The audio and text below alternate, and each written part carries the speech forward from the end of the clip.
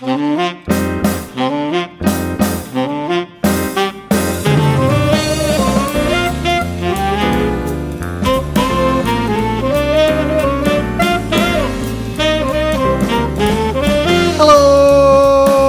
and welcome to another episode of the Mr. Barton Maths Podcast with me, Craig Barton.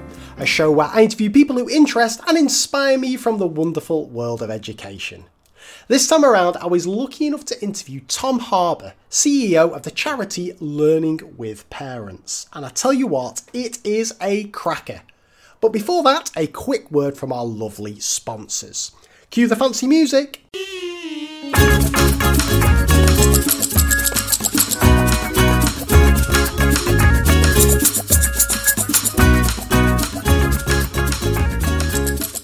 This episode of the Mr. Barton Maths Podcast is proudly supported by School Exams. As long-time listeners may remember, School Exams is a platform offering high-quality exam practice and top-class video support.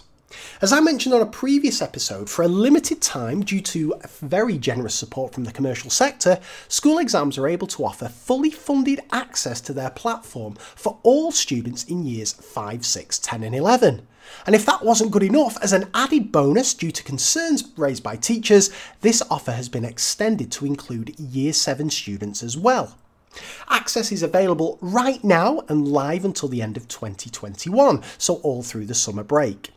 And with the summer break in mind, Schools Exams have developed a highly focused 6-week GCSE summer catch-up course, which is just plug and play for students. You can have accounts set up within a day and you simply provide students with their login to work through their course in their own time over summer. No setup required from the schools. Now, this is the best bit, you're going to love this. No payment or ongoing commitment is required. Setup takes just 24 hours, so you can get the students set up for use through the summer break or ready for their start in September right away. If you want to take advantage of this exclusive offer, you just need to email info@schoolexams.co.uk. That's info@schoolexams.co.uk, and there'll be a link to that email address in the show notes.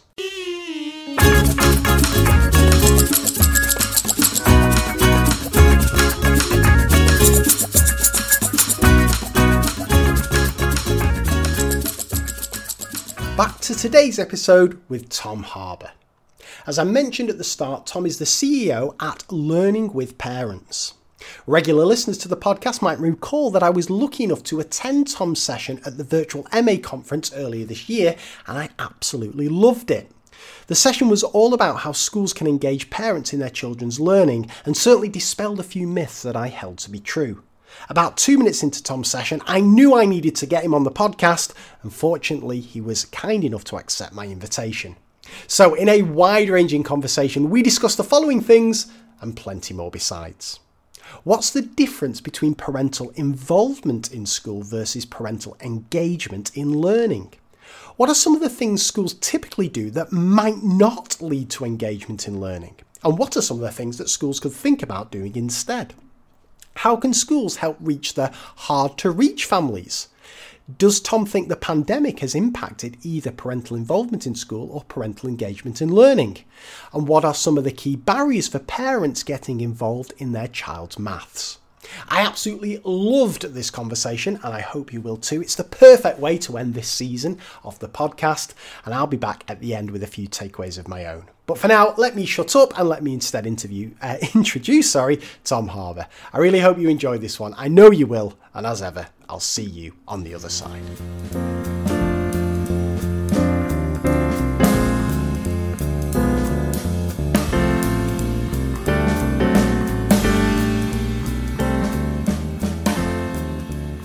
Okay, Tom, so we start the show as we always do with your maths speed dating questions. So question number 1, what is your favourite number and why?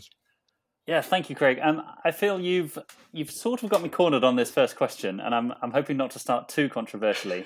So a couple of years ago, we thought about who we wanted to be as Learning with Parents as a charity, and our sort of brand ethos, etc. And things like we wanted to be optimistic but not unrealistic, and we wanted to be knowledgeable but not sort of smug know-it-all. And one of the things we came up with was that we wanted to like maths, but we didn't want to love maths. And we explicitly talked about having favorite numbers and said, actually, we think as a sort of group, we almost want to not have favorite numbers because we want more than anything to be inclusive, and we want everyone to say, actually, maths is something that I can do with my child.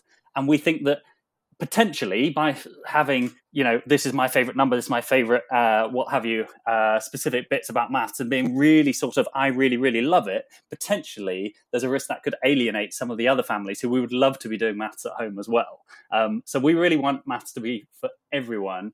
And I hope it's not too controversial, therefore, if I say... Well, it's been nice having you on the show anyway, Tom. We'll end the interview there. Well, it's a really interesting one, that. We've had quite a few people on the show who simply don't have a favourite number for whatever reason, but not... well, I don't know if I like it, but I respect the decision to explicitly kind of not kind of push maths at people and saying you need to love it, you need to have this favourite number and so on. That's really interesting. And it'll be interesting as we go through the conversation to see some of your strategies for getting onto that. Okay, I like that. Controversial start, Tom. We're all up for that. Let's see where you go with this one then. Number 2, what was your favourite topic in maths as a student? So I think it links a little bit. I think for me, it was anything that was applied. So I went on and did some physics, taught physics, and really loved the maths being applied through physics. I also remember in year 2, so one of my sort of earliest experiences of maths was being taken to the shop by my year 2 teacher and asked to have some coins and buy some things and get my change and count my change. And it was really the first realization that actually this maths I was learning at school was connected to that real world out there where I was going out and doing other things and buying things in shops, etc. And that was a really sort of memorable moment for me. And I think that just connects to one of the things that I think is so great about maths is that link to the real world. Nice. Yeah, not quite as controversial. We'll take that. You're getting back on track now, Tom. That's nice. And final one, what job would you like to do if you weren't involved in education?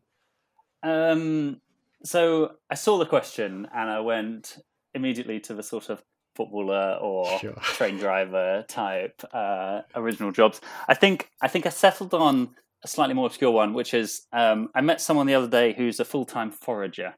Wow. So basically posh restaurants pay him to go out and pick, wild spinach and I don't know, wild garlic, whatever else you can find. So he knows all the flowers and all the herbs and things that you can find in the hedgerows, and spends his days pottering around picking wild vegetables and then serving them up for top restaurants. It just feels like a really nice job.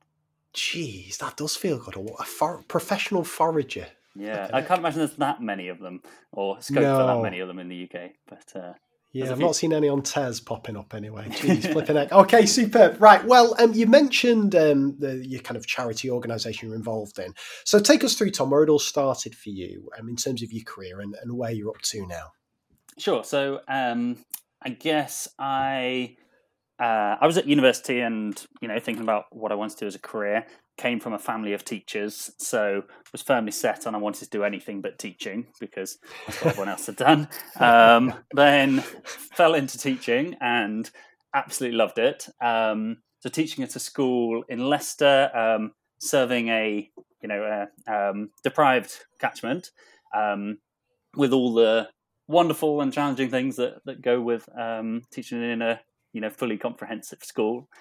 I then became through a sort of everyone else stepping back, so it looked like I'd stepped forward. It became the head of physics at that school, and really loved teaching a lot of GCSE A-level physics. I then did a master's in education, and I started looking at the root causes of educational inequality, something that I was finding really interesting within my own classes. And then that took me down the route of parental engagement and the role of parents in children's learning. I then had a complete change and went out to Germany and taught in a top international school, very posh, multimillionaire parents, etc. And there I also loved it, very different challenges, but I think I had this niggling interest from my masters and my work in the more disadvantaged schools playing on my mind. And so then, actually, whilst I was out there, my sister, who's a primary school teacher, started making some little maths videos with her kids at school to explain to parents in her class how maths topics were taught. And I saw them and thought, hey, this sort of links to my masters and could be done so much better. And there's a lot of primary schools trying to help parents in their own little ways. And how can we do this better? So that was my first sort of route into setting up the charity. We then originally, the organisation I set up was called Maths with Parents. We're now Learning with Parents. And we won the Teach First Innovation Award, which was a big sort of game changer for us. It allowed me to go full time on it as a project and start trying to create a solution to support schools and that sort of thing. Fantastic. Well, just before we go any further, I just wanted to mention, you mentioned you did a master's there and it was quite kind of influential on the direction your career went since. I hear really mixed things about masters. I hear some people who kind of really enjoyed them like yourself and it led to something useful. But I also hear from teachers who were quite disappointed in it and it became almost kind of a bit of a tick box exercise, just something you naturally had to do, which would then hopefully help you to step up to be head of department and so on and so forth. Any thoughts about what it was that made you enjoy your master's so much, or any kind of tips, I guess, for want of a better phrase, for anybody thinking of doing a master's? I think for me, it was really rooted in what I was doing at school already. So I already had projects around working with parents of the children in my class, and I was able to use those projects and take research skills that I learned from the masters and apply them to work that I was already doing. And I think teachers are so busy. Teaching is such a full-on profession. You don't have time to sculpt out this extra brand new project to work on. And because it was there, it didn't feel extra to me at any point. It was aligned to things that were going on in my day-to-day practice anyway. It actually felt like it was giving me the tools that allowed me to do that same thing slightly better. And I think that was really key for me, because otherwise it becomes this extra duplication of work and, as you say, a tick boxing exercise. That's great. Fantastic. Okay, well, before we dive into the kind of main thing we're going to talk about, I always ask my guests at this stage for a favourite failure. So something in your career, professional life, former teaching life, whatever you want, that didn't go according to plan, and crucially, that you learned from the experience. So I've listened to several of your other podcasts and I've heard this theme come up several times, but I think teaching is really hard. The beginning of your teaching career is full of failures, so it's an obvious place to go to. I think for me, it was teaching my Key Stage 3 classes. I had, as I said before, mostly GCSE A-level physics, and then I had these 2-year 7 and 8 classes for a period of 2 years. And I feel that Key Stage 4 and 5, you've got that love of the subject, you've got the slightly more mature humour and what have you that you can go with. We do lots of work now with early years and primary, and there's slightly different ways in. And I just found Key Stage 3, I couldn't get that connection. I couldn't get over the behaviour barriers. And one of the classes I had were challenging classes. I had a girl in my Year 8 class who'd never been to school before she joined my Year 8 class in September. And I think what I learned was that your classroom can't work as a silo in isolation. And perhaps in A-level physics, you can have your A-level physicists and just you and the content, and you can think slightly less about what's happening at home. But actually, I needed to understand so much more about these kids and their backgrounds and where they were coming from and the connections between the different groups within the class and that sort of thing in order to get anywhere close to successfully teaching them all behavior management or etc. And so I think I learned that your classroom can't operate as a silo, but also I just learned how amazing teachers are and how actually you have really different types of great teacher. And one of the bits that I find most impressive is it's not just about delivering content teaching. It's so much more about that package of emotional support that goes alongside it and really understanding those students. And I guess I try to remember that now that I'm external from the classroom, but still working with teachers, is that those teachers are still handling all that, handling those crises that 12-year-olds, but all age group really of kids have, and managing those day to day alongside everything else. Feel free to kind of swerve this question if you think it'll come up later, or if you want to tackle it now. It always fascinates me when I spoke to Dylan William on the show the first time he was on. He spoke about how, even though he's obviously really into all cognitive science and all this, how relationships are the key thing for a teacher to develop, relationships with students and so on. And just hearing you speak in there about how you weren't aware of what was going on in the individual lives of your students and so on, and how that plays such an important role in the dynamic in the classroom. As an individual teacher who's perhaps not head of department, who perhaps doesn't go to all the pastoral meetings maybe, and isn't aware of some of the kind of the home backgrounds, or perhaps just hasn't taught, like you say, a new student joins the class and you don't know much about them and so on. How do you go about almost kind of fast tracking, getting that knowledge about what's going on in kids' home lives so you can then adapt in the classroom? Because that feels quite a difficult thing for an individual teacher, especially a novice teacher, to be able to do. It's really hard. Just to give you one little exercise we used to do, we had something called High Five Hello. It's cheesy name, but basically the kids draw around their hand at the beginning of the year or whenever you want to do it, and then you ask them questions and they write different ones on each finger. And so it might be, what job do you want to be when you're older? And so they write it down there. And you can mix up the questions and get whichever information you want from there. But one of the key things to then do is you will have kids in the class where you naturally build that relationship and you understand all about them and they tell you everything. Yeah. But then a few weeks in, you'll realize there's some kids in the class where, to be honest, you're struggling to remember their name when you look at them, because they're the quite overlooked ones. And that was where I found that High Five Hello activity really useful, to be able to have that piece of paper. So I collected them all in and then had that piece of paper, and I was able to go and see, actually, that's Tom and he wants to be a forager. Yes. And it's a route into a conversation with all those kids that you didn't otherwise have that route in. And again, like all teachers, it's magpied from someone else, and I can't claim to have made it up, but I found that a really useful exercise for just getting that first route into having those individual conversations with the children in your class, particularly the ones where it's harder to think where you would start that conversation otherwise. That's superb, and especially with the time that this podcast comes out towards the end of the academic year, and perhaps new teachers come into the profession, or teachers moving schools ready to start in a new environment in September. That's certainly something that could be super useful. That's great, Tom. Thank you. Right, well, let's move into kind of the main subject of today. Now, when we were swapping emails, kind of putting the structure together, one of the things that you highlighted was this difference between, and I want to quote you here, make sure I get this right, parental involvement in school versus parental engagement in learning. So I think that seems like a decent place to start this conversation. Well, what's the difference between the two, Tom?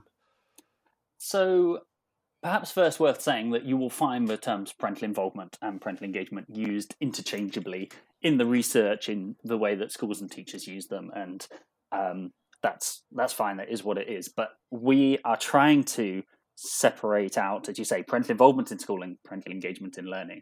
And perhaps before answering that question, what's schooling and what's learning, and how do they fit together? So we have this idea of a big circle of learning, and you can learn in a child goes through their life and they're learning all the time, whether someone's trying to educate them or not.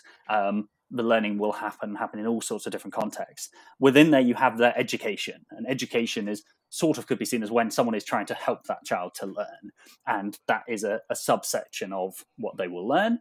And then within education, a smaller subsection is schooling, which is when they're within the bricks and mortar of the walls of the school building. And we think that often schooling and education, or schooling and learning, get conflated to be the same thing. And we think about the Department for Education, and we think of really a department for schooling and how they're working with schools. Again, this is poached from a lady called Janet Goodall, who's got lots of interesting research in this area. But if you see schooling and education as the same thing, then that leaves no room for the idea that a child might be learning anywhere outside of the bricks and mortar of the school building. So when it comes to this definition, parental involvement in schooling versus parental engagement in learning, we find a lot of schools focus effectively on parental involvement in schooling. So that is, how can we get the parent to come into a parents' evening? How can we get them to join the PTA? How do we get them into a coffee morning, or perhaps even answering one of our surveys? And the research suggests that's all good, and actually getting the parents involved in school life builds strong school communities and that sort of thing. It's a positive thing, but it's not an end outcome for a child. Now, parental engagement in learning, that's quite different. It's what is happening between that parent and that child at home behind closed doors. Is that parent reading to their child? Are they having little conversations, interactions, games, etc., behind closed doors, wherever it is, with their child? And that is what is linked with their child's future life chances. And if we imagine the scenario where you could only have one of them, if you had a parent who was coming along to every sports day but never read to their child at night, or you had a parent who would sit down and have all these wonderful conversations and play these games and discussions at home but didn't come into the school building, actually the child is much better off if the only one you had was the parental engagement in learning. So that's the end result. We're not saying parental involvement in schooling isn't important. It is, but I think it should be seen as a stepping stone towards how we help parents to engage in their children's learning. That's fascinating, that, Tom. So a bit of background for listeners here. The first time I was aware of your work and was at the MA conference where you did a session, and I spoke about this with Joe Morgan. This was the bit of your session that really, really hooked me in right at the start, when you listed all these things that schools do.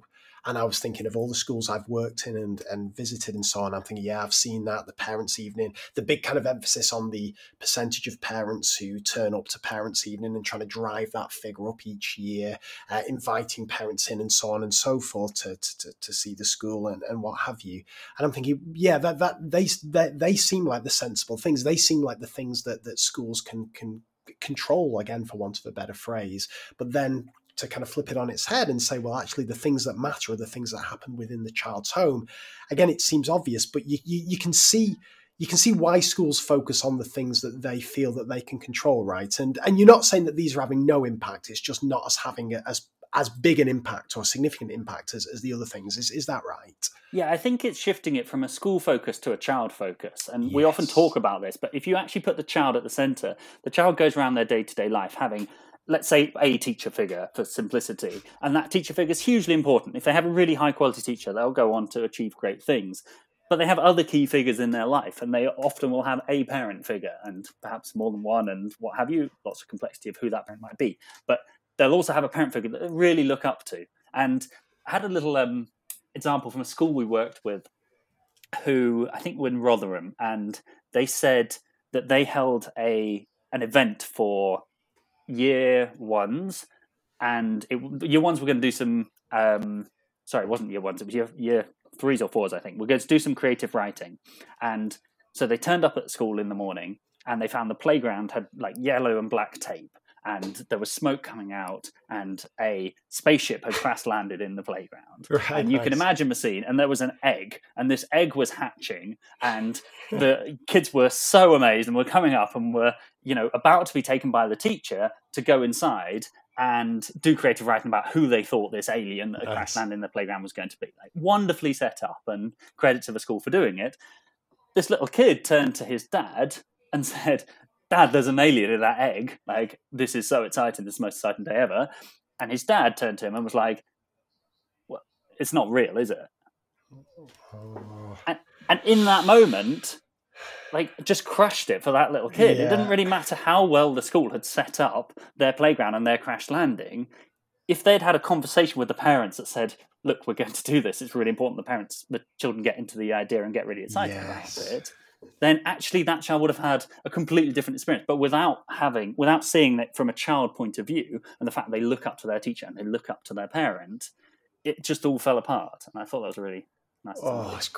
Crushing is the right word for that. And again, something that's potential. You can imagine this. You can understand the school kind of taking that for granted, right? Kind of, and all the logistics of putting the day together, overlooking that, kind of preempting it in the parents' minds, but that being such a pivotal part.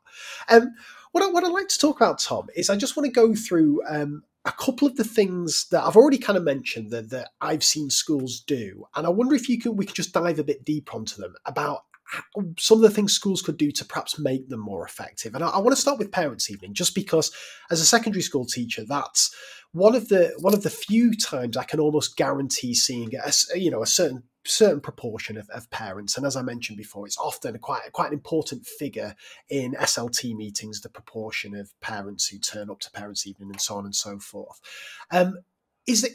Is there any way, are there any things schools can do to make parents' evening a bit more impactful on the home environment, if that makes sense? Or is it down to individual teachers and the conversations they have? It's a really good question. And I would start off with saying I think some schools do work with parents fantastically. We know of schools who know the parents from when they're pregnant, because they know that actually in their communities they need to know them all the way through before they come into school if they're going to have that impact. Like, there are schools that do phenomenal work in this area, and I also think there are parents that get on perfectly well with the current system, and that's absolutely fine. I think before answering your question, I would come to the thing that I hear so often every teacher say, which is, we get the parents that we don't need to see, but we never get the parents that we most need to see. And that is, I think, should be a starting point for how we look at things like Parents' Evening. So Parents' Evening are really set up for, a mum and dad of a kid that's doing really well, and that mum and dad are possibly white and middle class and confident to come into the school. They had good experiences of school themselves. They've got the social capital to speak to teachers because they're professionals themselves, and they're able to have that sort of dialogue. And Parents' Evening are great for those parents, but they probably fit in that category of parents that we don't really feel that we need to see. So then there's the question of, what about all the other parents, and are we making sure that our Parents' Evening is inclusive? And one of the things I would start with is the power dynamic, or the perceived power dynamic. So if you picture your parent who has been really anxious about coming into the school building because they hated going to school themselves, they found it really hard, but they really want the best for their child, so they're going to come and see their teacher. Actually, is that parent then getting sat down in a seat that's the size of a 7-year-old, because that's the ones that we have, and you're sitting opposite the table against the teacher who's sitting in a full-size chair or whatever? That's a bit of an extreme example, but these sorts of things happen that bring back those memories of being a child and being in the position of not having any say. Secondly, are Parents' Evenings a balanced affair? Are we, as a teacher, saying, actually, this is your child and this is where I want them to be by the end of the year, and this is what they're good at and this is what they're not good at? Are we ever getting the opportunity to stop and ask the parent any of that stuff? And I would tend to go with, teachers are the expert in the curriculum and in the pedagogy, but parents are probably the expert in the child. They've known that child for 14 years, whereas I've known them for 8 weeks as their science teacher or whatever it is. And so that power dynamic, I think, is really interesting. And I think there are opportunities to ask the parent, like, what are their hopes and dreams for their child, or even just to introduce themselves. A really simple one. We found there was a survey that showed that parents tend to be called mum or dad by the teachers, and if you ask them what they'd like to be called Craig or Tom. Wow. And that's so obvious when you think about it. They want to be seen as a human being. They don't want to be seen as just a parent. But it links to this power dynamic. It links to this feeling secretly, sort of subconsciously. Actually, your name doesn't really matter because your role here is just as the parent of this child. Whereas I'm definitely going to tell you my name because I'm a teacher, and it's really important for you to know my name because you'll need to know that going forwards. And there's lots of these really subtle things that I think feed into it. This fascinating. Again, feel free to, if we're going to cover this later, or if it's not something that you necessarily have any tips or so about. But I'm wondering, I can see all these things are going to be great once the parents have kind of got through the door and got into Parents' Evening and it feels a more inclusive environment and so on. But how do you get them there in the first place? Because I remember the last school I worked full-time at, we had loads of parents who just simply didn't reply. And I know we're going to talk about kind of hard to reach families a little later, but whilst we're talking Parents' Evening, anything in particular there, Tom, that springs to mind to actually convince them that it is going to be a positive experience when they do turn up to Parents' Evening? So first question would be to revisit this do they need to be coming to parents' evening? Is that the most important thing? And we have some nice examples of kids where we can see that, or say parents where we can see they're reading with their child at home and they're playing those activities because tech is allowing that window to see that, but they're not coming into the school. And at the end of the day, that's if that's all we can get, then that's okay. Yes. The next thing is, does it have to be the school building? And this is resource intensive, and so take it with a pinch of salt. But there are schools that do really great sessions in the local mosque or the local church or wherever those parents are to be found comfortably. Visiting parents' houses, again, it gets really labour intensive. But does it have to be the school building that they're coming into if crossing that threshold is such a barrier? I think the next thing is thinking about why the parent is coming in. So I think as a teacher, sometimes we can think, well, we've asked for parents, so they should come in because that's what we've asked of them. A parent doesn't need to do anything for you as a teacher. The person that they care about and that they have this unconditional love for is their child. And so actually, is the child the motivating factor? Is there a way of the parents' evening, like at the least having the child, and we've, lots of schools do really nice things where the children report themselves on their progress in the different subjects and that sort of thing. And so the parents are coming along to hear their child speak. And there's that. We had an example where we wanted, it wasn't actually a parents' evening, it was a maths workshop that would be done at the beginning of the year. And a school sent out letters themselves. And then we had postcards that we got the children to write to their parents, inviting them along to the same session. And as you can imagine, the children postcards had about 3 times the uptake that the school invites did, because they've handwritten this thing saying, "Mummy, please come along," and the parent wants the best for their child, and so that gets them there. So I think there are quick wins, but I think a lot of it is big changes that take a while in the culture, etc. And when you're looking at experimenting and trying different things, you might want to look at your reception class or your year 7 class or whoever the new ones are, because by the time they've come to 12 parents evening, their sort of expectation might well be fairly set on what they're thinking it's going to be. And if they're not coming in, that might be quite hard to break. That's fascinating, Tom. Just 2 other kind of things that I've experienced schools doing that I wouldn't mind getting your take on in a similar way. So the first was a bane of my life, and that's open evenings. And I'm speaking here as a secondary school teacher. So when we're trying to recruit current year 6s going into year 7s to come to the school, and I call this open evening inflation. It got ridiculous. Like one school in Bolton, all of a sudden they'd have some neon lights outside, so then every school in Bolton had to have neon lights, and fireworks were going off and all sorts. But that is often a time where you do get parents in for the first time. Sometimes it's their first, particularly if they don't have any older children, it's their first experience of being in a secondary school, your first time talking to them and so on.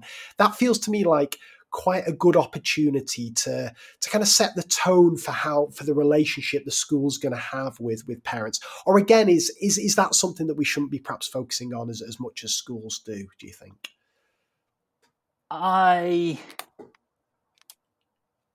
I feel here that I don't have as much to input, if I'm honest. We really focus on that engagement in the learning, as I've talked about, and I would put parents' evenings can sort of support that. Opening evenings slightly less so. They're more about hitting your numbers of children that are applying and that sort of thing. I also found them hard as a teacher, and I don't know how you get the parents you most want through and what you do. I guess my one general message would be continuing to think about that power imbalance, and is it just about the teacher presenting themselves, or is it about the parents having the opportunity to talk about the child?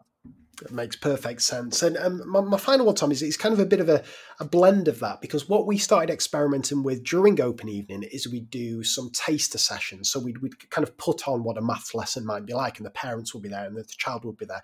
We did that in open evenings, but I've also worked with schools who do that as kind of a bit of a separate standalone event. So it's not an open evening, it's just maybe year 10 parents will come in to see what a GCSE science lesson looks like, and so on and so forth. Again, is that something that's got potential, do you think, to engage parents in with the learning? Or is this another area where perhaps the emphasis could be placed elsewhere? So if it's okay, I'll come back to again where I'm slightly more comfortable, which is the primary setting. Yeah, of which course. Is when I first started Maths for Parents, I spoke to lots of head teachers, about 30 heads, and said, what do you do around parental engagement in maths? And the answer I got back every time was, oh, we hold a maths workshop. Yeah. And they hold a phonics workshop and they hold a maths workshop, was tended to be fairly typical. And so I said, can I come along to these maths workshops? And I came along to about half a dozen of them. And in reality, what they look like, they were tended to be held after the immediate rush in September, so late September, October sort of time. Yeah. And the idea was to help the parents know about the full curriculum that was going to be taught throughout the year. And they looked like, and some of this stuff is echoing what I've said before, the parents would come in, they would be sat in rows in the classroom, in the baby seats. The teacher would go up, and having been a teacher, I could sort of sense that the teacher had been thrown a PowerPoint from last year where it was like, this is the open evening thing. No one had looked at it for about 20 years, but last year was the last time it was opened. And they were asked to talk through the entire maths curriculum in about 45 minutes. Yeah. And so the parents would sit down, obviously all that sort of fear of school coming rushing back to them. They would never get the opportunity really to speak, and they would sit and listen to this really quite dull presentation. Unlike the open evening where everything was, science experiments with elephants' toothpaste and what have you. This was okay, we're going to first teach them place value. This is what place value is. You could have counters. We use counters. These are the counters and Dean's blocks. And then we're going to move on to number bonds. And this is what a number bond is. And this is what lung multiplication is. And don't forget that you must never teach them this way. And it has to be this way. And then you look at these poor shell-shocked parents 30, 45 minutes later, and they're coming out being like, I meant to do all that with my child at home. Like, I've not understood any of it. It's meant to be for 7-year-olds. Like, how stupid am I? And I think that was my starting point, was surely we can do a bit better than this as a profession. And the challenge I went back to the teachers and the head teachers with was like, maybe those parents might be able to then support their child with some of that tonight or next week. Do you really think by February half term that they're remembering how you told them that the grid method was used in multiplication, so now they're going to be using that? Like, is there really a lasting effect to it? And that was the challenge that we sort of, I guess, set out to solve a little bit. That's fantastic. Right, well, let's turn our attention now to some of the things that you feel schools can do that's going to have much more of an impact then, Tom. So what are some of those things? So, again, lots of it will be echoing things we've said there, but I think focusing on that engagement in the child's learning is the key. So what are the interactions parents and children are having at home behind closed doors? I think tech is allowing us for the first time to start to measure some of this stuff, to start to actually get ideas of how parents are engaging with their child in a way that it used to always just be a black box. You sent it home and you had no idea what happens at home. So we've got a way in. I think there's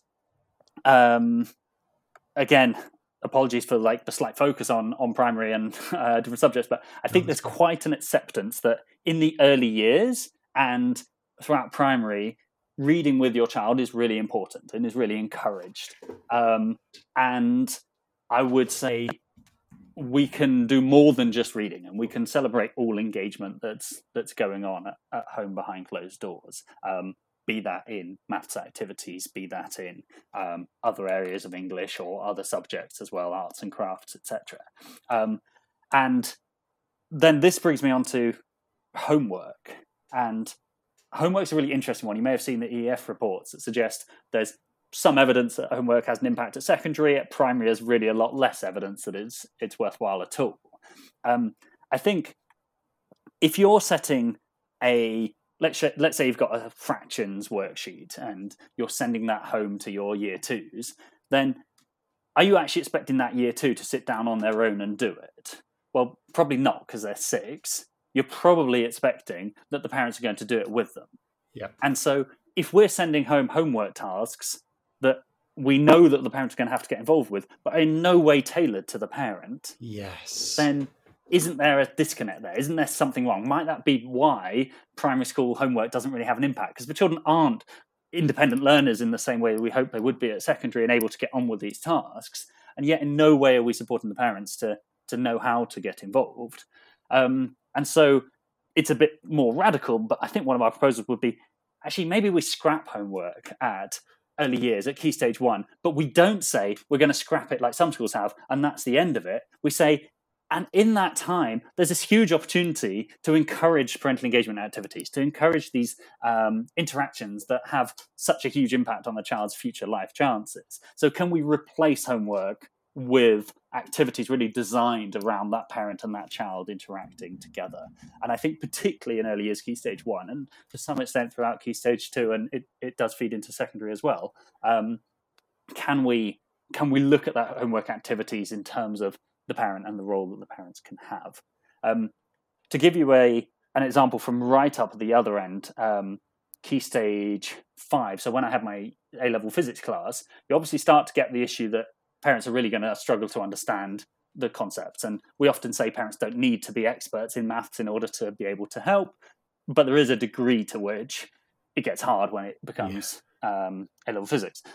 But one of the things that I ran through my master's was just a little program where basically in exam prep in the summer, we gave the parents the mark schemes for all of the past papers, and they had the timetable. So the parents and the kid came in together, and as a three, we set up a timetable of what as the past papers the child was going to do when, and then the parent was able to hold the mark scheme. So the child completed it, they showed the parent, they sort of talked through what they found easy and hard, then the parent handed over the mark scheme, and then they came back and the parent had a little form where they wrote in how well the child had done on that one, etc. And they were really involved the whole way through that exam prep and the completion of the past papers, even though they didn't understand the concepts at all.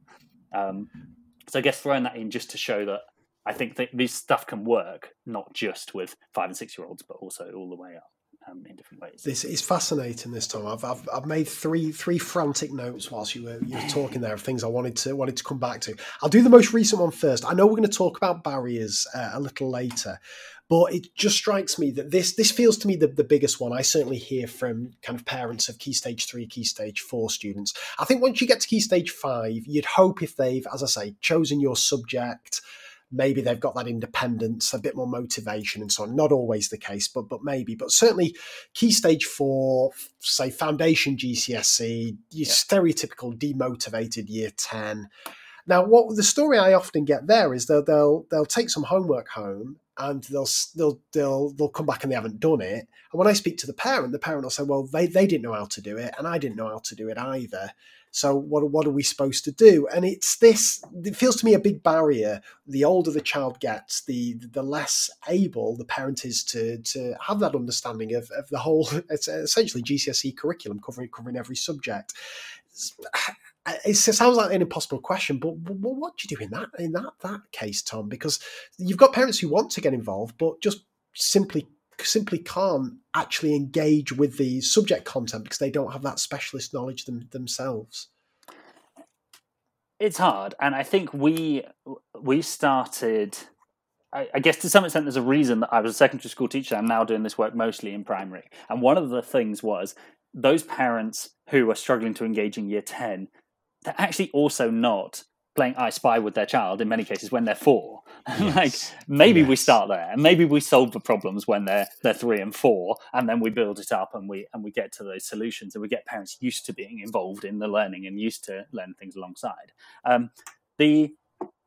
The approach we take. So if I talk about upper Key Stage 2, so you're getting onto long division, some tricky maths concepts there, beginnings of algebra, is actually, if you've got a parent that's got a maths level of a 10-year-old, you're going to really struggle to ever motivate them to learn 11-year-old maths, apart from when they've got an 11-year-old child. That feels like the best opportunity we have as a society to upskill that adult in maths is when they've got a child there. So can we create a culture where they're confident to learn alongside their child and be supported? And so the approach that I guess we've taken through Maths for Parents is to try and create little short, really non-threatening videos where you have, in our instance, 2 children talking through what long division means, how it's done, why it's important, etc., showing some of the language it's used at school and the methods, and the parent and the child watch that video together. So it's sold in a way of, don't worry, we can't expect you to know this because we're using all different techniques and stuff that you wouldn't know if you weren't a teacher. But actually, perhaps the parent and child can upskill. Perhaps the child has done that topic recently, so may be able to help nudge it along the way. And then based on that video, giving some little activities that feed off that video and that the parent and child can do together. Another thing, which I don't know how controversial it is, but all of our parent activities avoid right-wrong answers. So they're all open-ended, exploratory activities. So instead of saying, what's a quarter of 12, we'll say, get a pile of pasta and get your 4 favourite teddy bears and have a little teddy bears picnic and explore how much of the pasta and how many of the grapes that each teddy bear gets. And that allows that parent to effectively still engage in the same task, in the same math, still have that sort of richness of experience and looking at the underlying concepts, but without getting hung up on this right answer and wanting to type it in somewhere because they're not sure if they're right and so they don't engage at all. And how suitable that is to Key Stage 4, I'm not sure and I haven't tested it, but I wonder if there are some underlying principles or core themes that at least the parents and kids could explore together at home, which avoid the need for the right-wrong answer so explicitly.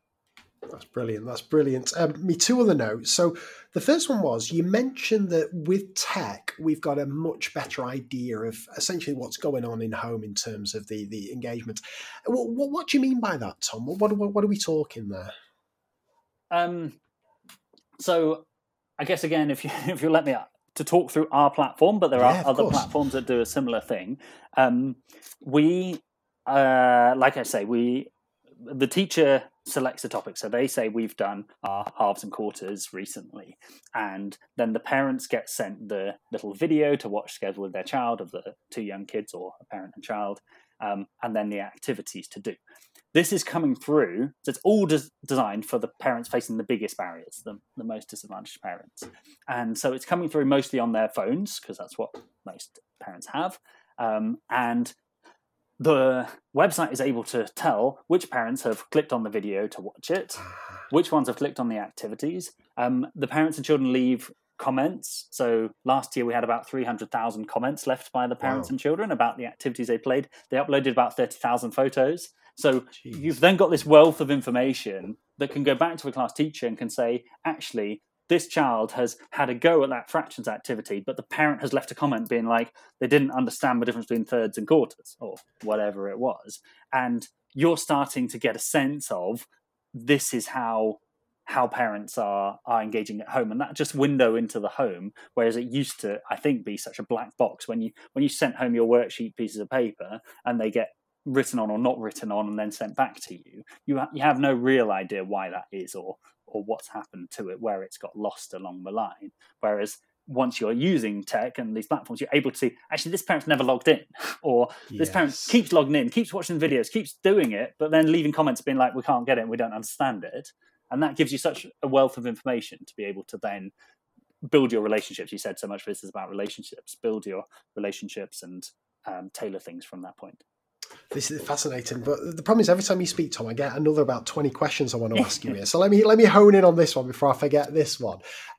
Just to clarify, your platform, what age group does it go up to, Tom, in terms of this facility that it has? So it's currently 4 to 11. Perhaps the best way to explain it is, instead of what we really care about is building those interactions, those conversations. That's what matters. And that's where the gap between your richest kids and your poorest kids derives from, is the differences about what happens at home. That's actually has a much bigger role in the gap than the differences of what the children experience whilst they're at school. And so we think if we can help all families to have those little interactions, play those little games, have those conversations, then we have a really good opportunity to narrow the education gap. And that so what we're effectively doing is, when parents have a reading log, like a physical book that goes backwards and forwards where they document their reading. Instead of that, they're able to come on the app and they're able to say what reading they've done with their child that night. And there can therefore be nudges and reward schemes that link to that. But also the parents can get videos about how to read effectively with their child. So they're doing that every day, that little reading interaction. But then every week they're getting a maths game or an English game as well, related to what's being taught at school. And our model is that will actually be able to completely replace the homework that would be being sent out by the primary school, particularly in those younger ages. I see. So if we now, and I know kind of primary is your key area of specialism here, but I'm fascinated whether your instincts suggest that this could go right. If you had the time, money and resources, do you think this could go right up to age 16 using the similar model? Or do you think there's something inherently different about secondary where the subject matter gets more specialised, more difficult, that we need some kind of different support, if that makes sense? I think there are fundamental differences. I think perhaps less about the curriculum, more about the child and that parent-child relationship and dynamic. Your child is gaining these independent learning skills and this independence, and slightly less wants to sit down and have a teddy bear picnic with their mum than they do than when they're 4. So I think that's really key. I don't think it's overcomable. I think the harder content or the more specialized content is another factor. Again, I don't think totally overcomable. I think my main challenge to the sector would be we think for a long time education has focused purely on schooling, purely on what's happened in school. And we've said parents are just too hard and we just can't quite fix it. And we can do stuff where we try and get them into school to make them, understand what we're doing. But we don't really think we can influence what they're doing at home. And we're saying, actually, that's really able to change now. Like, we've got tech, we've got solutions that work at primary to really make a difference and really make a difference on the attainment gap as a result of that. Is there a way that through focusing and putting our heads together, we can come up with something at secondary? And I think if nothing else, shining a light on that as a problem and us all thinking about it and thinking about our approaches as teachers in our working relationships with parents will be useful and will really help in that attainment gap. But I'm not saying we think that our model can be rolled right up to 16 straight away or without some significant sort of changes. I see. It's interesting because you mentioned kind of upper primary. If you look at year 5 or year 6 schemes of work in primary school or the national curriculum, certainly in terms of maths, it's very similar to what the kids will do in year 7 and 8. So it feels to me straight away that the key stage, if year 5 and 6 can be conquered, year 7 and 8 should be able to be as well. I wonder then, and this is my final question about what you said last, I'm fascinated by these ideas of these activities, particularly from a maths perspective. Would you be able to just give us a couple more examples, kind of dotted around different year groups if you prefer, but particularly I'm interested in kind of year 5 and year 6. What would be some of the things that you would want parents to be engaging with their students to really make a difference? And apologies for putting you on the spot with this one. No, that's fine. That's fine. I think there's... I realise I'm heading to the English, but if you go to English, there's things about like debating, and there's that oracy, that conversation, and sometimes you think of games like would you rather be a human with a body of a horse, or a horse with a body of a human, or whatever it is. Those sorts of things. Like, you think of those games, you sort of think of them as almost like owned by middle-class families on trains, like trying to fill up their time. And like, actually, those games are so rich in learning and so rich in conversation. How can we support everyone to have those sorts of conversations? So things that linked it, like debating and building an argument, etc. I think there's so much that could be done so nicely on the English side. The next example that came to my mind, again, is slightly dodging your question, so probably a younger maths example is playing shop. So setting up a shop and charging items and counting change, etc. One of the comments we had from a parent was that he'd set his sort of his 2 kids off playing shop, and initially he'd been involved, but basically they'd found it so fun that they just carried on playing shop all evening. Nice. And like, this is just maths becoming integrated into their home life, and they're counting out the change and stuff, and that just feels so great. As we get older, I feel like it gets harder, but I still think there are real opportunities. I'm floundering a little bit. To tell you about one of the partnerships we have a partnership with Enrich, and I'm sure you know Enrich and their activities. One of the issues as a parent, if you go along to Enrich, is that it's really hard to identify what are the right activities for my child. And actually, I've got a bit of an issue with all resource banks. Like, anywhere we say, hey, here's loads of places where you can go, and like, there's loads of great resources there. We know that the engaged parents who are looking for stuff might be able to go through and find stuff. But again, those parents that we don't feel like we're normally getting to are not going to get through that. Whereas through our partnership with Enrich, we're able to say, okay, there's your child's doing about algebra. Here's the video about algebra, and then here's an Enrich activity that links to that thing your child's learning about right now, and takes away all of that work for the parent to try and narrow it down. So we have some really nice links to Enrich. We have activities around shape and reflection and those sort of other softer things. If I'm thinking about the more like perceived to be a drier calculation type topic, so there's a 4-digit subtraction exercise where you have you might remember it better than me, but you start with certain numbers and then you subtract the number where the orders have been, digits have been inverted, and then you keep doing it, and you always end up at the same number, or something like that. That sort of magic trick, like, feels like a great opportunity for parents and children to be exploring and trying to understand why that is. We were talking recently about perimeters, and can you draw different rectangles with different perimeters, and how do you get to a perimeter that's an odd number? And are you always going to get even numbers? And it's rather than saying, here's a rectangle, what's its perimeter, which might be the normal way you go about it. And I talk about worksheets, but also I think lots of these websites are effectively worksheets hidden behind popping balloons and things. It's effectively still saying, what's the perimeter of this rectangle? Rather than that, can we get the parents to be exploring with their child, where the child can draw some different rectangles, and they can look at the perimeters of all of them and realize they're all even, and then think about how they might have an odd one, or understand, what do they spot, that sort of exercise. So much of the same exploratory work that I think you would do in a classroom, just trying to do with parents and taking away that right answer element. That's great. Fantastic, Tom. Well, again, something we alluded to earlier on was these harder to reach families. And I wonder if we could just kind of zoom back on that. Again, just any I don't know, tips or thoughts or experiences that you've had with the families or the parents who, for whatever reason, simply don't engage at all. Yeah, I think the first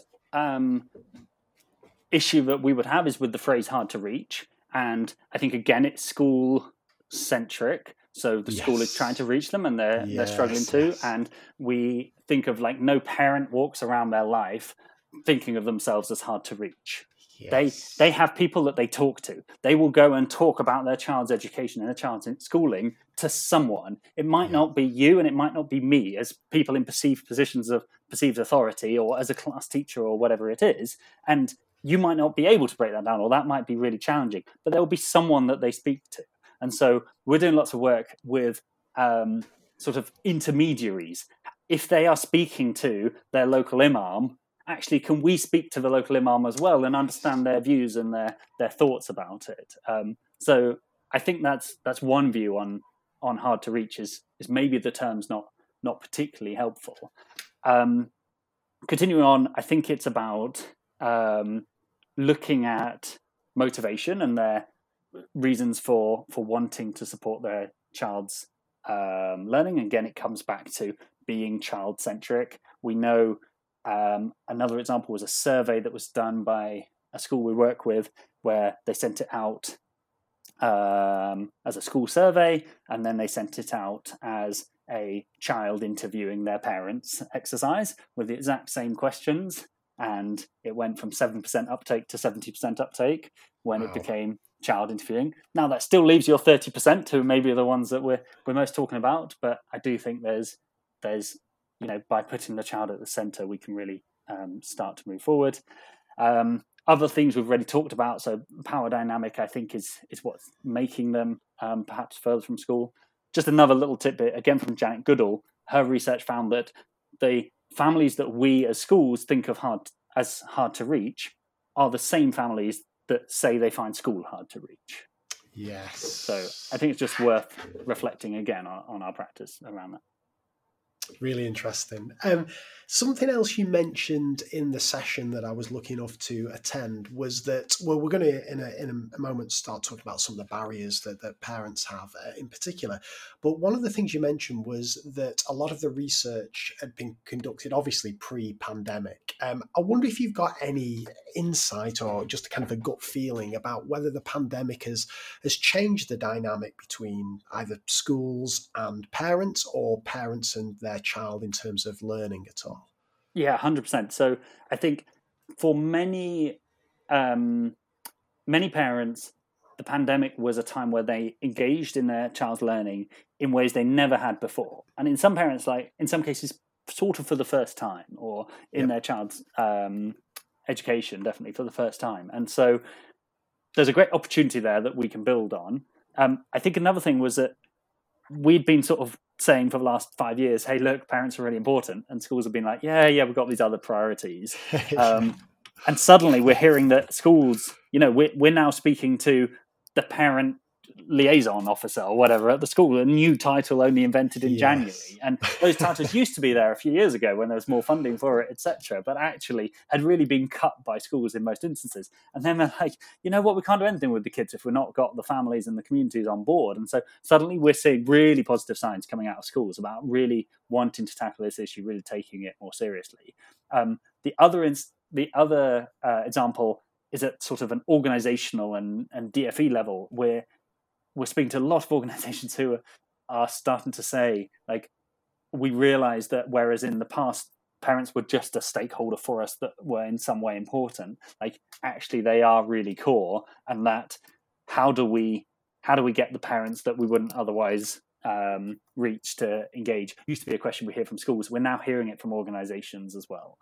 So I think that's a real positive. Organizations like BBC Bitesize, like really tearing themselves apart, being like, at the moment, this is a resource bank used mostly by those middle-class families. What can we do to make it more equitable? And I think that's a really positive sign as well. It's interesting. Again, just to get a positive take from the pandemic. Again, that was my instinct that perhaps parents have become more engaged. But it's really interesting to hear that organisations are acknowledging this and putting this as a priority. Just as a bit of a tangent on that, before we talk about barriers, I'm fascinated by kind of resource banks, mainly from a teacher perspective, but also just kind of generally and so on. Well, what advice do you give to someone like BBC Bitesize who've got these free state paid resources out there, but want to make them more inclusive, if that's the right phrase? What do you say to organisations like that? So I think we'd break it into 3 steps, although I'll probably come up with a 4th whilst I'm speaking. The first is how you nudge families to come on to the platform, or how you nudge them to be involved. And so this is some work we've done with the University of Chicago, looking at behaviour change and how you make sure that parents don't just interact once with their child, but this becomes a habit that they do sustained over a period of years. And I think for someone like BBC Bitesize, you can't just be a passive resource sitting there. You've got to think about that motivation. How are you encouraging the parents on? How are you encouraging the right parents and making sure you're getting through to the right parents? In our case, or our sort of solution, is to use schools as a partner and use the homework as a way to create that nudge. But I think there could be other ways. We know that some of the work that Tiny Happy People are doing, which is a BBC project, looking at engaging disadvantaged families, is really making waves just by targeting the right sort of community. So working in some of the poorest wards in the country and looking at their advertising and how they're sending stuff out through health visitors and various other imaginative routes. So nudge would be, or motivate would be the first step. The second step, I think, is when they're there, what are the resources that they're accessing? And that's, so I talked about the teddy bear picnic before. You've got parents who are coming along and they're getting their bits of pasta and their grapes and they're sharing them between their favourite teddy bears. But if you've just been to the food bank, and I think I said this to you before, are you going to want to take all your bits of pasta and your grape and put them on the floor and not be able to eat them anymore? Also, there are cultures in which handling your food and not eating it is really frowned upon. So maybe we shouldn't be using food, and maybe we should be offering like pebbles from your garden as an alternative. But then are we assuming you've got a garden and you're not in a fourth floor flat where actually you haven't got that access to things outside? And so it's not saying that those things are easy, but it's just going through that process and thinking how accessible is this. One particular BBC Bite-sized activity comes to mind is about cooking, and it's a Key Stage 1 cooking activity, and it's just about mixing and exploring mixing different things.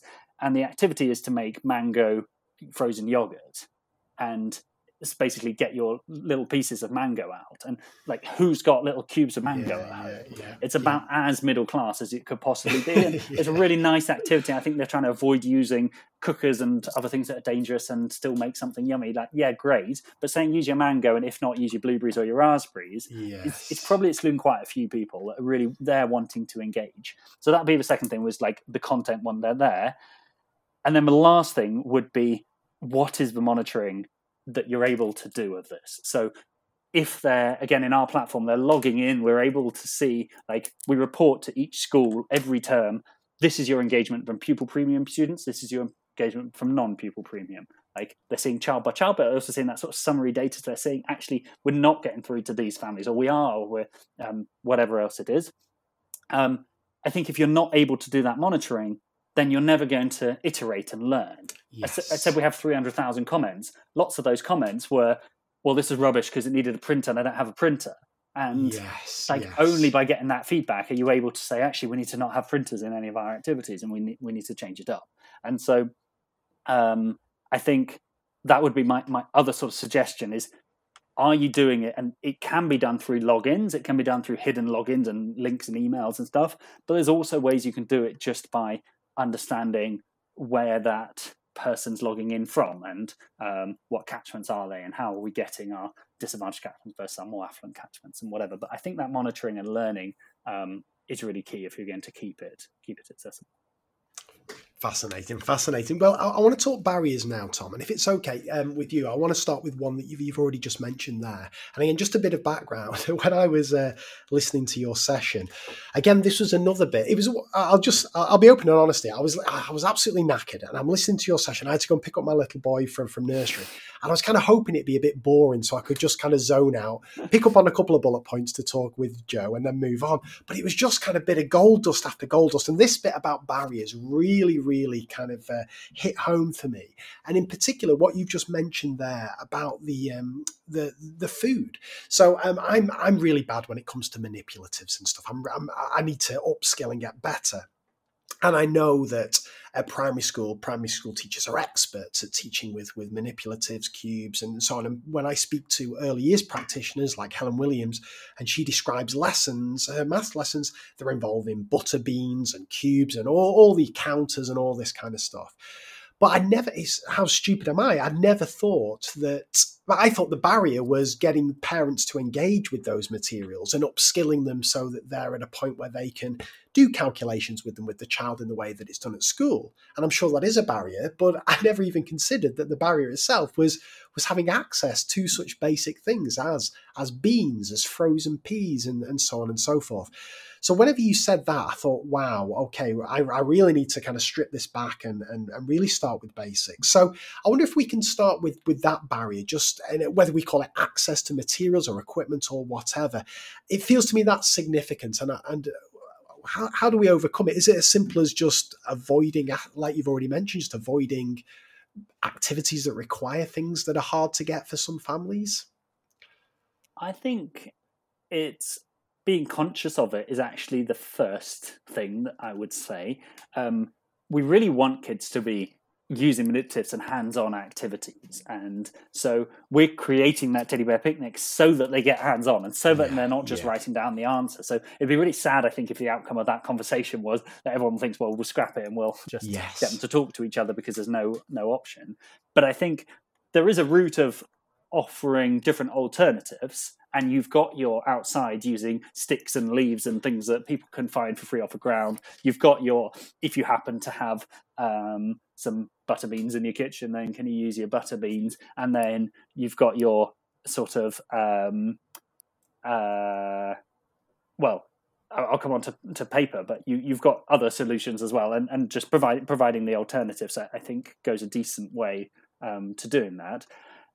Paper and printing, I think, is really interesting. So a printer, like, firstly, a laptop is quite an unusual device to have in many of the households, and we know there's been a lot of focus on it over the last however many months. But mobiles are much more pervasive, and the vast majority of parent-aged adults have access to mobile with internet. So probably making things mobile friendly.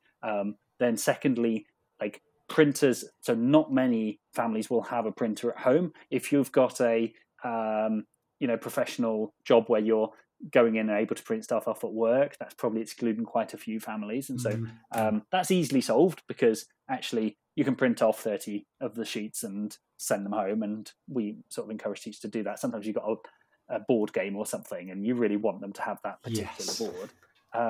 And even the pen and paper, we were having this conversation yesterday, an awful lot of families where they won't have a pen and paper just lying around. They might have an envelope and be able to find some sort of pencil, but like, that itself can be a barrier. And I think we decided in our activities that actually we don't think that we can get through without a pen and paper as a way of tallying things down or doing some drawings or whatever. It feels like it isn't essential. And so we're sort of saying, actually, you need a pen and paper to be able to engage with this, but perhaps we can present that up front, and the teacher knows that everyone needs to have a pen and paper. And if they think there's kids, because as a teacher, you sort of know the families where that might be a barrier, and so perhaps you send that pen and paper home with them. So I think it's the main thing I would say is being cognizant of it.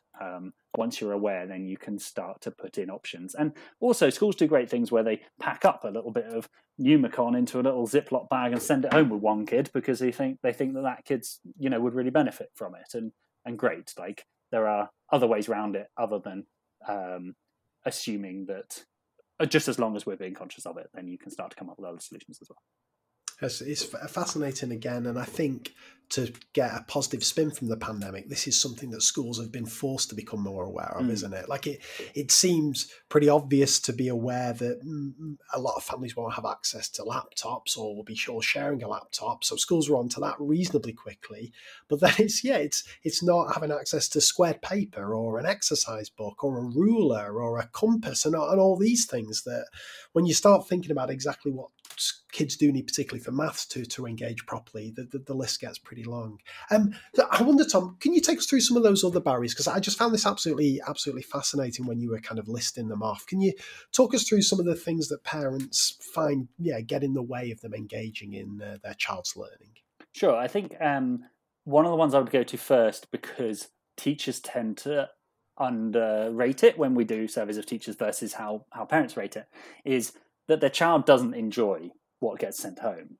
And actually, that might not seem like a barrier, but if you're there with your child sitting down and it's causing you to have arguments, and it's making you find that right answer and neither of you can find it, and it gets really tense, and you're worried about getting detention tomorrow because you haven't done this thing, actually that really puts you off. And so having it as a real fun activity, a fun, enjoyable experience from end to end at home, I would say was one of the top sort of barriers that parents say that teachers don't necessarily think about. Others, just to reel them off, so we know that not valuing education, and every parent wants the best for their child. Every parent has love and hopes and dreams for their child. They also, interestingly, have the same desire to do things like read with their child and go to the museums with their child, etc. And yet some parents struggle to convert those good intentions into daily habits and routines. So I've sort of mixed 2 points there, but like they've got that love for their child, and that's not an issue. But what can be is value in education. If they've had a really negative experience themselves, or they've sort of got this view of, well, it never did anything for me and I never used my maths, then that can be a barrier. And, you know, maybe they're handing it over to school to try and solve that problem and leaving it there. English as additional language, not so much a barrier between the parent and the child, because parent and child will have a shared language, but between the parent and the school, that's a real barrier. Knowing what their child is learning at any one moment. So you want to get involved, but you don't know if it's 4-digit numbers or 3-digit numbers, or actually it's telling the time. Like how are you meant to know that? And yes, you had an information evening back in September where they told you, but you've sort of lost track. And just on that one, Tom, again, I find this from a secondary perspective, there's kind of an additional twist to that, because often schools will publish, let's say, the maths curriculum on their website or whatever. So in theory, an engaged parent could go on and see what their child's studying in year 9. But the problem is it's often in language that even teachers sometimes don't have a clue what's going on with it. Like it'll say ratio, but that could mean a whole number of things. Or it'll say, you know, solving equations. But again, that could mean a whole number of things. So if you've got a parent who's really keen, and yet the barrier is not actually understanding what topic it is just from some abstract name, and then they end up kind of Googling it and they get like 1 million hits back, you don't know where to start. That's problematic as well, isn't it? For sure. And I think added to that are the new techniques. Like it's not just the word ratio, it's also the fact that they don't they never learned to use part whole models to divide, and now everyone's using part whole models or whatever it is. Like those are added. I tend to say that I think schools are more aware about issues like the new technique and parents knowing what their child are, particularly post-COVID, than they are about some of the other ones, such as the child not enjoying it or what have you, which is why I've sort of left them a little bit later. But I think they are valid barriers, and I think we can't expect parents to know what a number bond is if, you know, we wouldn't have known what a number bond was ourselves. Yes. So those are, they're definitely barriers. They're barriers that can be overcome. At the end of the day, the parent wants to get to that point of like, what do I need to be doing to do the best for my child? And we can present that, if we can present that sort of briefly and concisely to that parent, that they can go off and engage with their child, then that's job done, really. Fantastic. Any other barriers, Tom? I love these. So a huge one is lack of time. And I think you've got families working, you know, parents working multiple jobs and trying to fit it in. You've got parents working shifts and not necessarily, you know, they might be at home whilst the child's at school type thing. Those can be real barriers. They can also be barriers in your more affluent families. Parents are commuting in and coming home late or whatever it is. I think with that is difficult. One way we can perhaps reframe it slightly is, are we trying to sculpt out this perfect 30 minutes where the parent and child sit down to do homework? Or are we saying, actually, what we care about is the interactions, and that parent is going shopping with their child. So maybe whilst they're going shopping with their child, can they also get their child to estimate how much it's going to be and then see how far they were wrong and play that little game, have that little conversation? Or they are having bath time or dinner time. Can they share out the food? Can they, you know, look at volume and capacity during bath time? Whatever it is. Are there opportunities that don't need you to sculpt out this magical piece of time? Low parent numeracy. So National Numeracy have some stats about it. I'll probably get them wrong, but I think it's about 40% of parents or adults in the UK have a maths level lower than that of a 9-year-old. And so if you're setting 10-year-old maths, then you can expect about 2/5 of your class are struggling to access that content. And when you come to secondary, it's obviously going up all the time. Yeah. So low parent numeracy, but also maths anxiety, and you know, you will have done lots of thinking, and maths teachers have done lots of thinking around maths anxiety, but I think it applies not just to the child but also to the parents, and getting maths homework can bring all that fear to the surface. And then the final one I have on the list is that parents don't care, and I sort of put that on just to tackle that one, because I'm like, that is fundamentally not true. It's fundamentally not true that parents don't care for their child, and we that's well evidenced. But you'll often hear teachers saying that they don't, and it's actually a mix of those other barriers, I think. It's brilliant.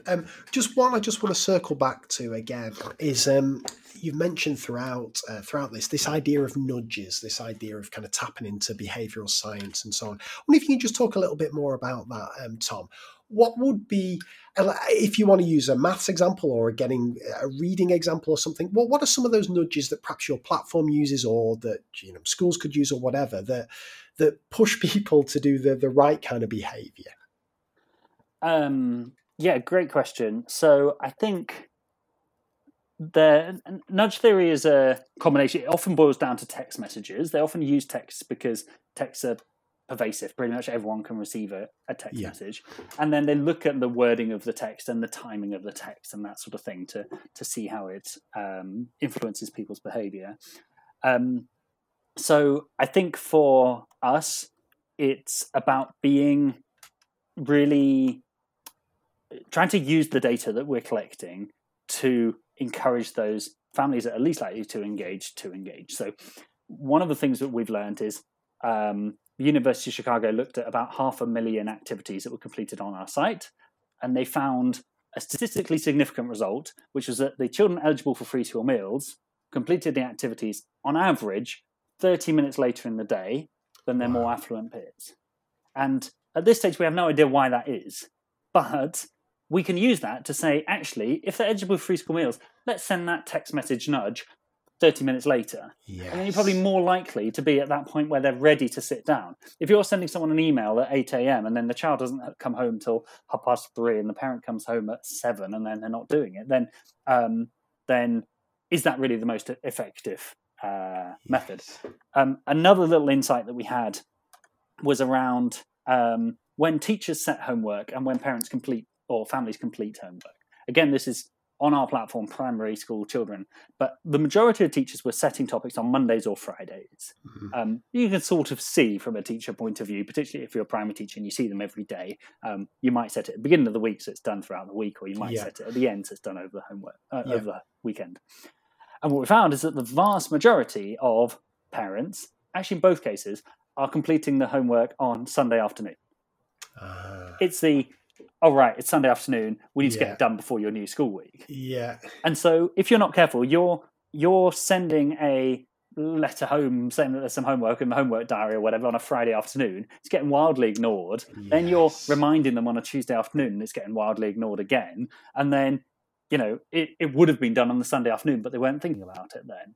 So simple change. Can we let them know it's released on the Friday, but in a soft way where it's sort of okay for it to be ignored? Yeah.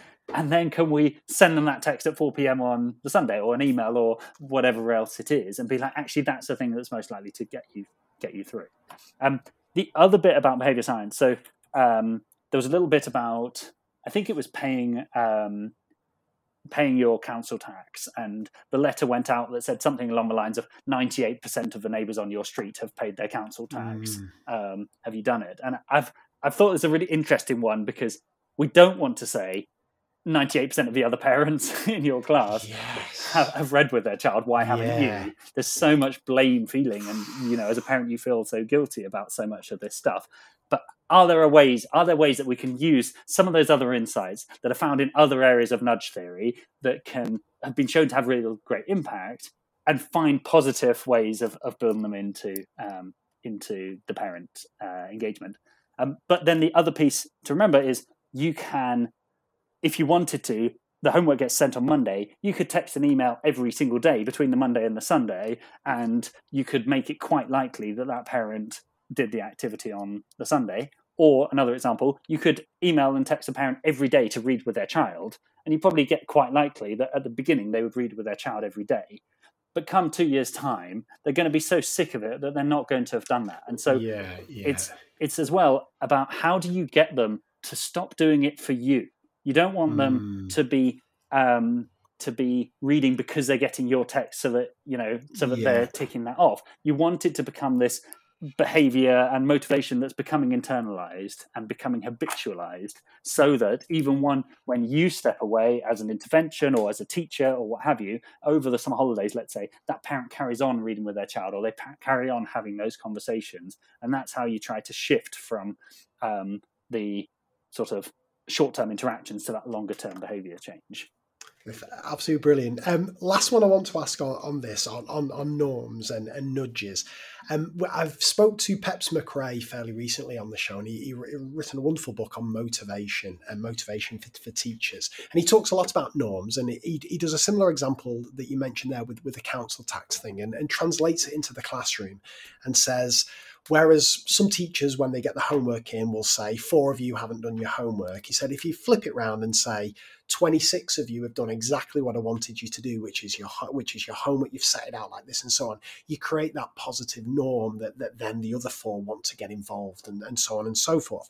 Now, it strikes me that, as you've mentioned there, as a parent, if I got a text saying 98% of parents are reading with their child each night, and I wasn't, I'd definitely feel terrible about it, but I think I'd do it. I think that would be like a kind of kick up the bum that I would need to do it. So I'm interested, but I can also see the flip side, whereas I'd be feeling really guilty and bad about it. So I'm fascinated about the kind of wording of some of these messages, perhaps that you're using on the platform, or that you're aware that schools are using.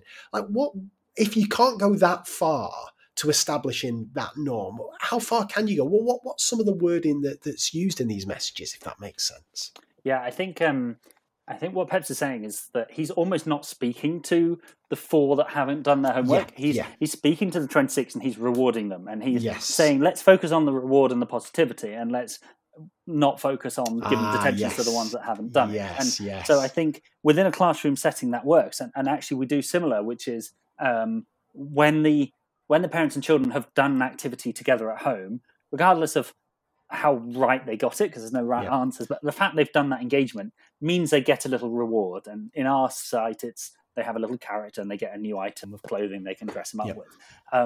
And that then allows the teacher to really celebrate those that have been doing the engagement. And I think in our point of view, you could also say, well done to 26 of you for having read with your parents last night. Like, here's your reward for having done that.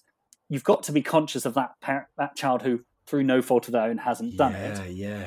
But if you can do that, maybe you can get to the point that child is going home and tugging on the parent's arm and saying, Dad, I really want you to read with me because I want to collect a little earring for my character, or whatever it is. Like, it doesn't really matter. And if you've got a parent that doesn't really care about reading, doesn't really want to do it, having their child nudging them, saying, look, can we do this together, is a pretty good route to get in and to get that to happen. So potentially there's a route through the parents, through the children. I think another option is with those parents where you're not getting through and those children aren't getting that engagement at home, are there other opportunities? And like, this is really a last resort, but like, is it possible that child could read with an older sister or brother or what have you, and still get that same sort of support and hence get their little reward? Are there ways that, failing that, they could do it with a grandparent or a teaching assistant or someone else, like somewhere that they can still get that little one-to-one time that we care about so much? And obviously the parent is the main goal and what we're trying to get towards. But if we don't want to isolate that child who really is no fault of their own, then are there other ways we can help them towards it? So it's, again, I would say in summary, it's difficult and it's walking a tightrope. It's also understanding that parents is not a simple group. Like, who are parents? They're everyone. And so different parents will feel really differently about different things that you send out. But it's being thoughtful about it in your approach and, trying to work out the best solution, I think is the biggest first step. It's dead interesting, isn't it? I find it fascinating when behavioural science comes into play. Whenever you want any kind of action from a group of people or an individual, it's something you've got to be conscious of. I promise I won't ask you any more on this. If you'll just forgive me this one thing, I just want to get into the mind. Like, if I'm a parent here and you've identified that I'm going to homework on a Sunday is perhaps when I'm going to be doing it, and my phone beeps. Well, what's the message say? Is it just like as simple as reminder to do the homework, or is it a bit kind of more sophisticated than that? What's it look like? Yeah, good question. So I think we looked at why, as a parent, like what does a parent need from that point that the text comes through to when they do it, and I think they need a reminder that it's for their child and it's for the best for their child. We also thought that there was a particularly with the maths, a link to the real world, like why this topic matters at all. And so it's trying to, I guess, move it away from you need to do this so that we've pleased Mrs. Smith at school, and more towards actually we think your child will really enjoy this activity, because we know child doesn't enjoy it is a really big barrier. We think your child will really enjoy this game, so the teddy bear picnic activity, because it's hands-on and it uses their favorite teddies and there's food and whatever. Secondly, it's going to be about using a whole model. Don't worry, you've never heard about that. Like, you're not expected to. But the maths will be easy and you'll be able to understand it, and we'll help you there. And then thirdly, this is really important because when your child starts to share things out with their friends or other instances, they're going to be using this math. So this math isn't actually just for now or this topic. This is really for their life, where they're going to be exploring fractions and sharing equally and that sort of thing. So it's some of those themes. Obviously, you're limited by text messages in a way you're less so with emails. So we use emails as well, but trying to get some of those themes that's motivating aside from just you need to do this to keep somebody at school happy. Fascinating. Was there anything else that you wanted to discuss, Tom? I know you've mentioned the Learning with Parents program. Do you want to just talk to us about that? Yeah, sure. I guess in a way, what we're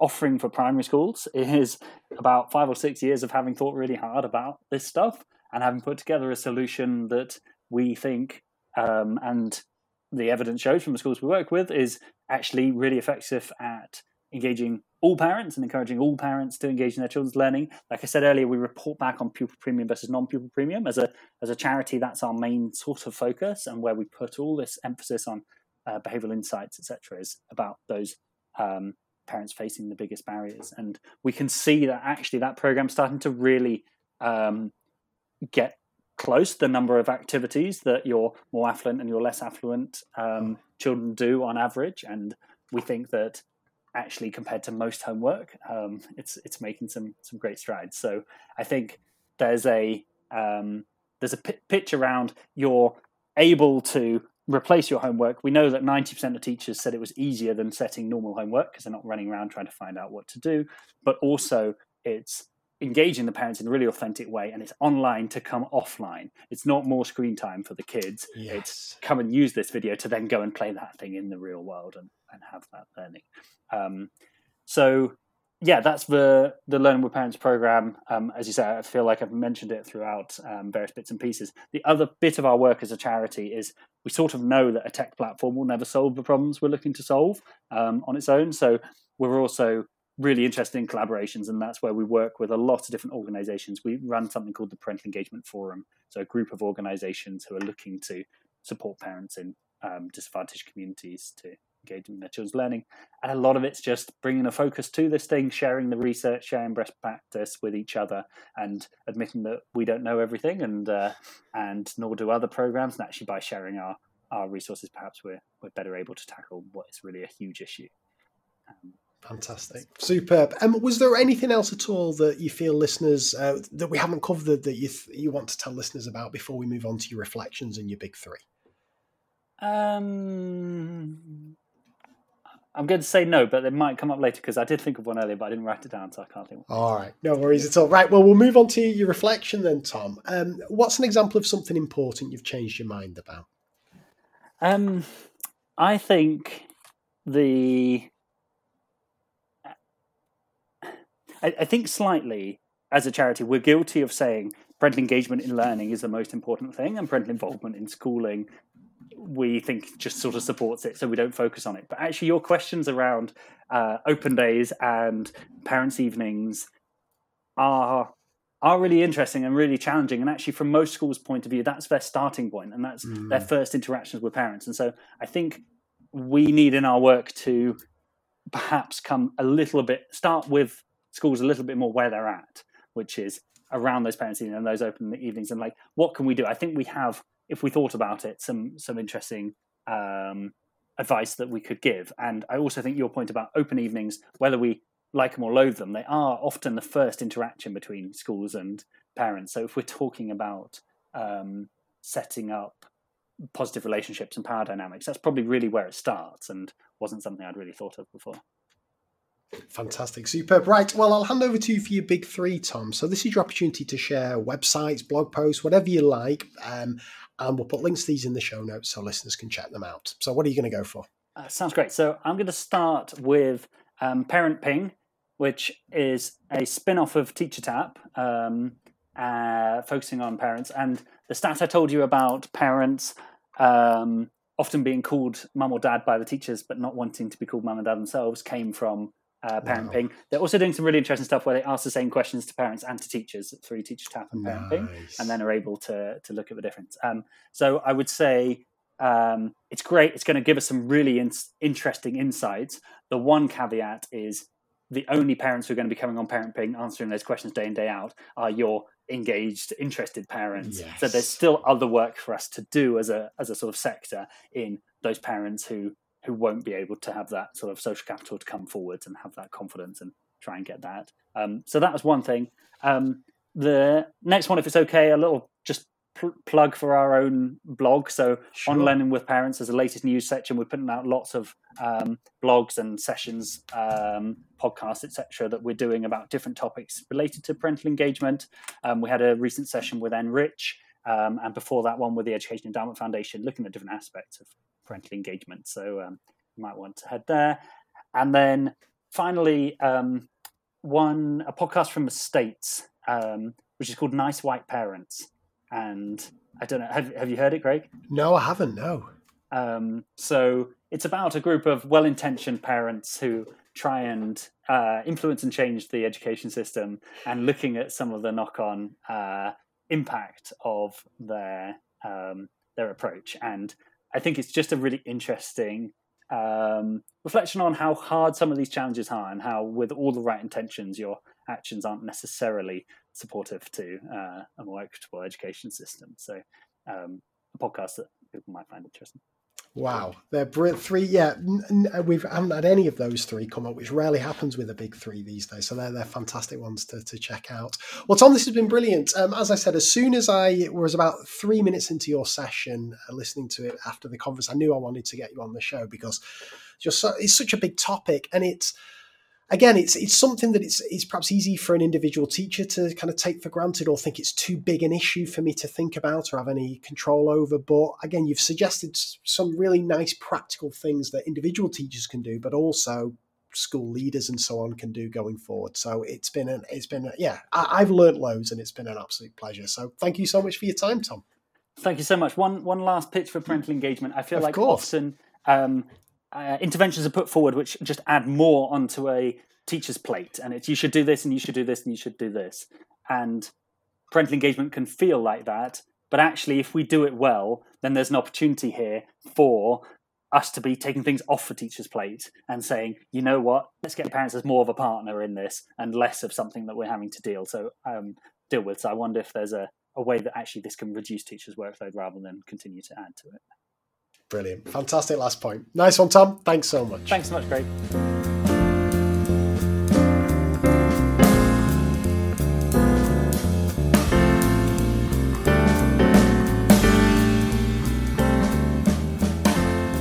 So there you have it. There was my interview with the fantastic Tom Harber. I have a lot of time for Tom. Really, really good guest. Really, really interesting. Super knowledgeable as well.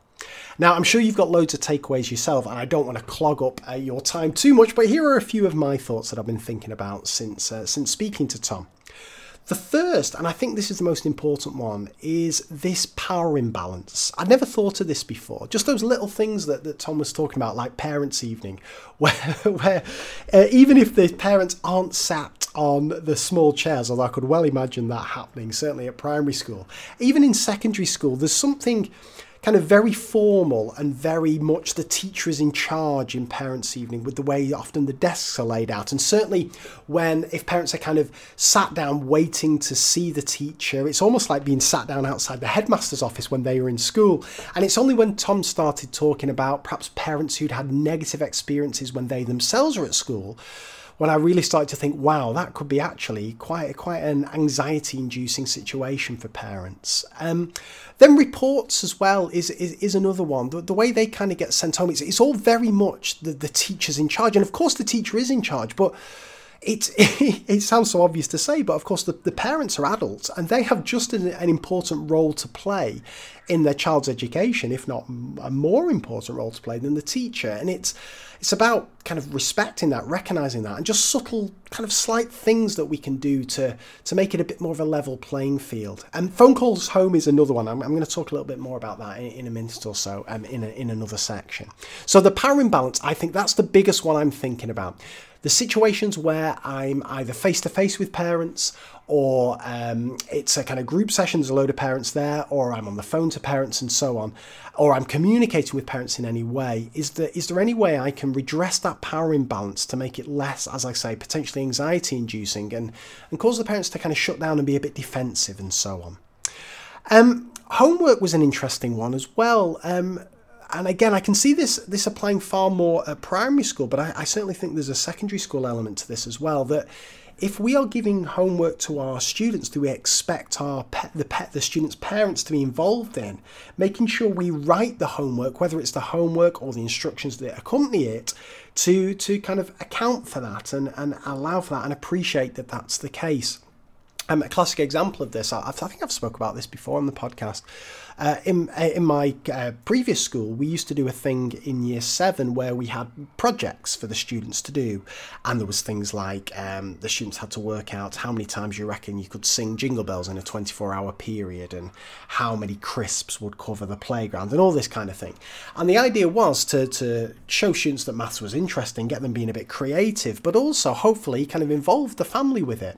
But I don't think I ever made that explicitly clear, certainly not in the instructions. We told the kids, but then there's, chance of things being lost in translation or not even mentioned and so on. So if we want the parents to be involved, finding ways to make that explicitly clear, and again, not fall victim of this potential power imbalance.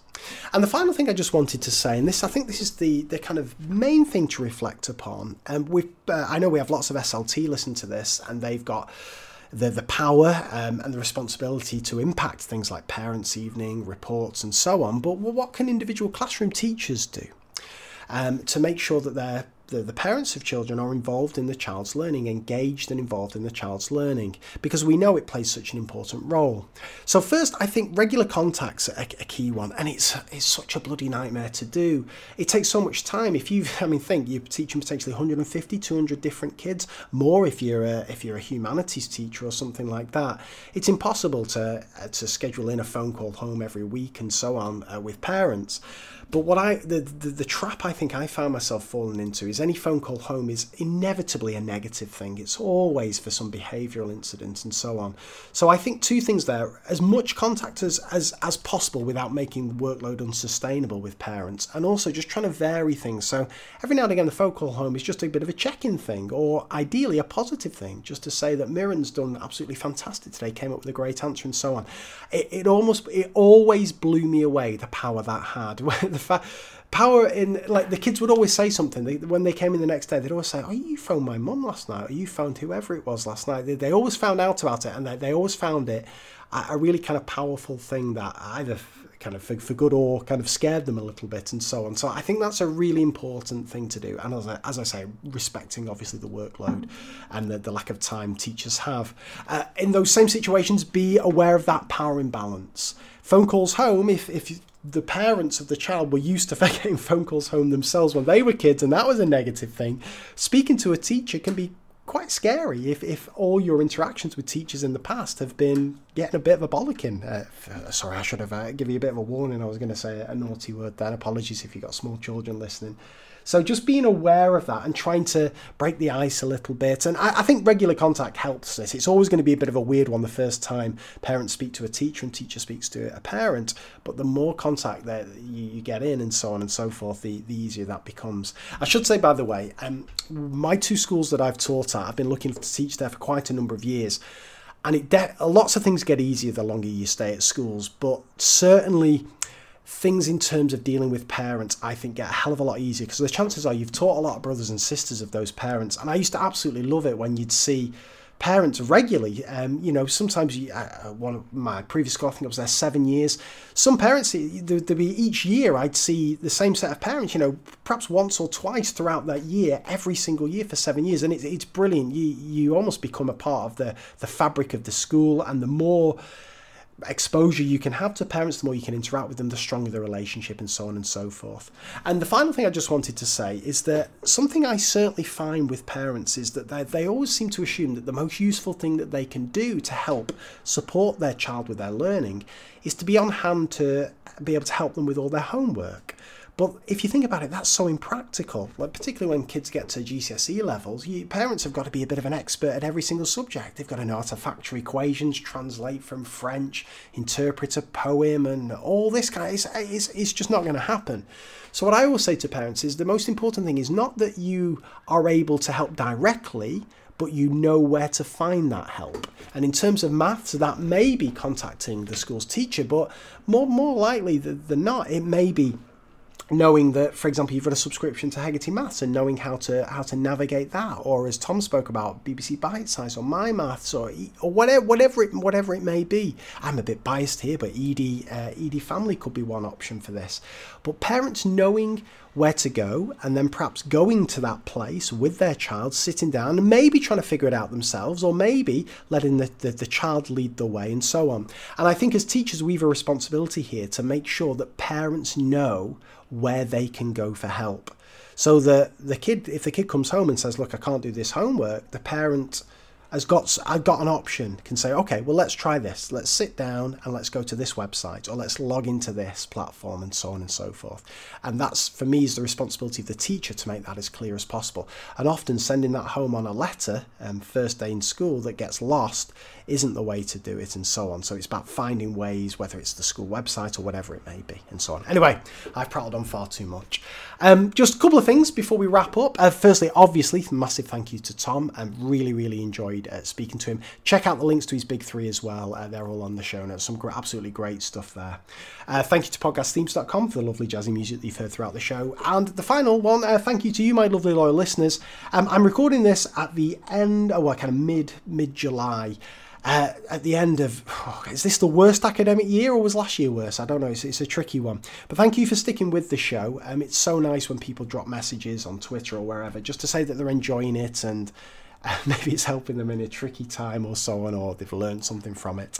I'm going to take a break, certainly over summer, maybe a little bit longer. I'm not 100%, obviously. Many listeners will know about my health, both physical and mental, have certainly not been great for the last couple of years or so, and this podcast does take up a fair bit of time. So I think I'll maybe take a little break. I'll probably be back with a little back-to-school special. I'll try and rope Joe Morgan into just doing a little back-to-school one just to set the scene for the year, but then I might just take another little break away. I don't know, we'll see. But a massive thank you for tuning in. I hope you still enjoy these podcasts as much as I do. So thanks so much for listening. If you've already broken up, congratulations. If you're breaking up soon, you'll get there. And just make sure you have a lovely, restful summer. Whew, you've certainly earned it. You earn it every year, but this year perhaps more than ever. You take care. Bye for now.